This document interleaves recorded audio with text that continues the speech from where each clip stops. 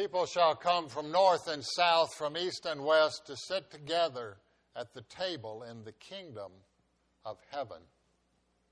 Last fall, I attended a conference in North Carolina at Montreat called More Than Nones, N-O-N-E-S, and it was about the unaffiliated, those who at this point on the census form check no religious affiliation. It was especially about reaching out to the millennial generation, many of whom stay far away from churches.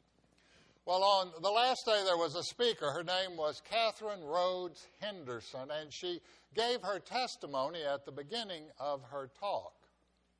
She was born into a very devout Presbyterian family in Louisville, Kentucky. As a child and young person, she went to church more than she wanted to.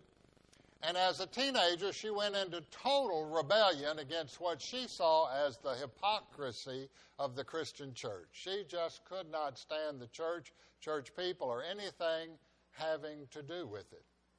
She lived on the wild side of life for some years, well into her 20s. And as she tells the story, she was traveling in Europe, and she visited a monastery one day. I expect she went to see the artwork. And while she was there, she met one of the Roman Catholic monks, and she struck up a conversation with him, and in her most sarcastic tone, she said, "So, if I come to Holy Communion, will you serve me?" Knowing that Catholics don't serve Protestants. And he said, "If you ask, you will not be refused. If you ask, you will not be refused." And it became an incredible Holy Spirit moment. As she says, the scales fell from her eyes. Her world turned upside down. She remembered again all that she knew about the love of God and the welcome of Jesus Christ. And the prodigal daughter came home. Catherine Henderson today is the president of a seminary in New York City, Auburn Seminary. She's a professor. She helps people who go into the Presbyterian ministry. She's also the daughter of my Old Testament professor. 1 Corinthians chapter 11 gives us the earliest mention of the Lord's Supper in the New Testament. Paul is writing to the church in Corinth.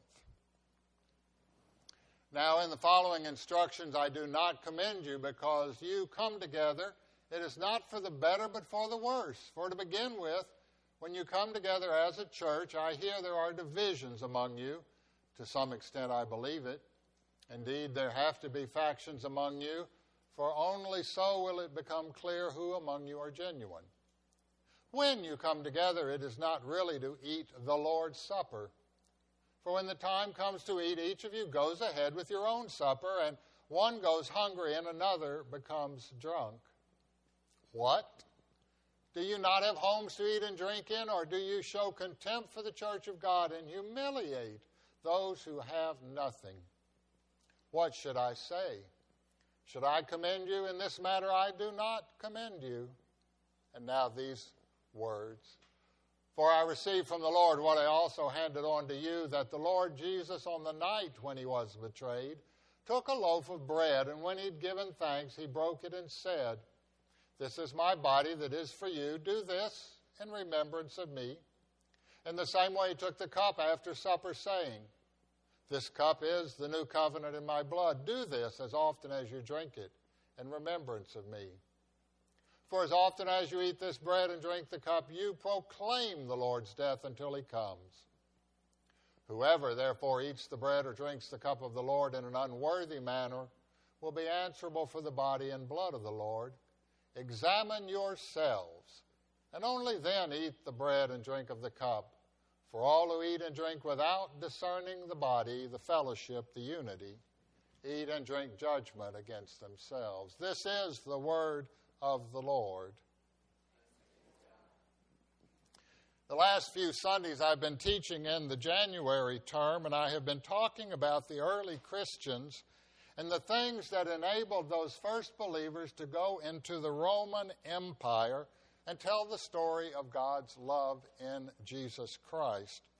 And one of the most startling and compelling parts of this new religious group was their welcome for all people. They were decidedly different from the usual caste system of the Roman Empire. The Roman Empire was very clear about where all the lines were. The rich and powerful were at the top, and then the merchants, and then the landowners, and then the farmers, and then the sharecroppers, and then the poor, and then the slaves. And everybody had their place, and everybody had to stay in their place. But this Christian community was utterly different from that, for they called each other sister and brother in a new family. Paul writes in Galatians about this radical new movement. There is no longer Jew or Greek, no longer slave or free, male or female. All of you are one in Jesus Christ. This strange equality was especially evident at their Sunday evening meal, which they called the Lord's Supper. For in this caste system, the Romans were incredibly clear about who you could eat with and who you should not eat with and who you would never, ever eat with. And yet these Christians came together on Sunday evening, and all of them ate together. Except maybe in the church of Corinth, where Paul has a problem, and he talks about it there in chapter 11. He is scolding them because some of the people are being treated as inferior, second class, left out at the Lord's Supper. Now, there's no church building.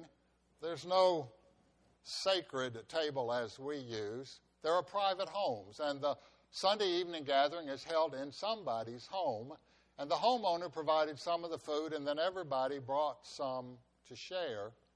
And apparently what was going on was that the important people got there first, and they got the seats in the dining room around the table, 10, 12 seats.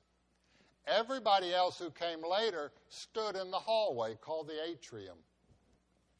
And these people went ahead and started their meal, and then if there was some left, it got passed out. And if those who got off work late came in very last, there's nothing left.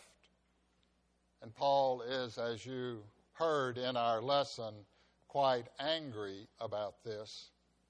He says, you're not eating the Lord's Supper if some go first and get full and others go last and have nothing. You're missing the whole point if you receive the bread and the cup of Jesus in this manner. You're missing the point that we are connected. You're missing the point that we are family by the grace-filled invitation of God through Christ. You are missing the point. Now, there is this one sentence that shows up right at the end of that passage. Paul says, all who eat and drink without discerning the body eat and drink judgment against themselves. Now, here's one of the sad ironies. The whole passage is about, we got to do this together. We're all in this together. And the sad irony is that the history of the church has been to take that sentence and decide that, we really ought to be more careful about who we let come to this table. And you're okay, and you're okay. I'm not so sure about you, and this side of the room, we got to do some real checking about you all. And so there were congregations that only if we baptized you would you be allowed to come to the table. It's called fencing the table.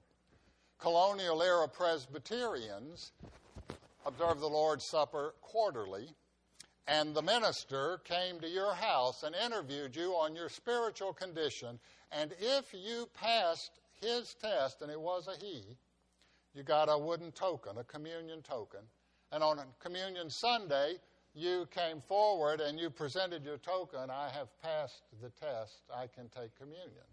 No token, no communion.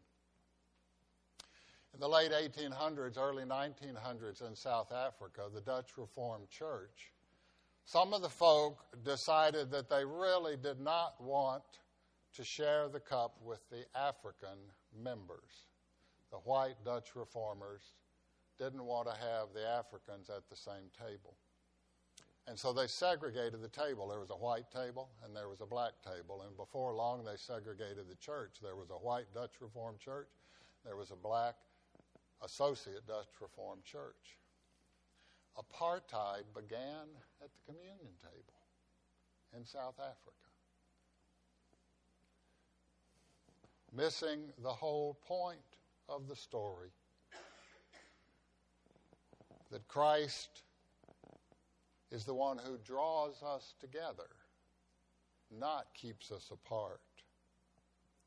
The truly startling thing to remember, at least for me, is to remember the very first Lord's Supper in that upper room in Jerusalem.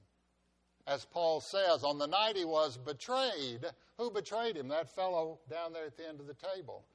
On the night that he was denied 3 times, who denied him? That fellow sitting right over there.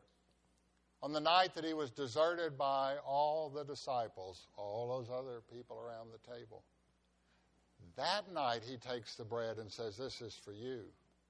And he takes the cup and he says, "This is for you," knowing full well all the ways they will fail him.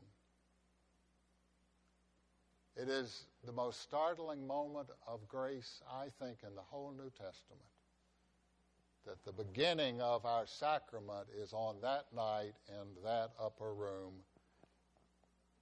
And it tells us the utter and undeserved grace of God is offered to us.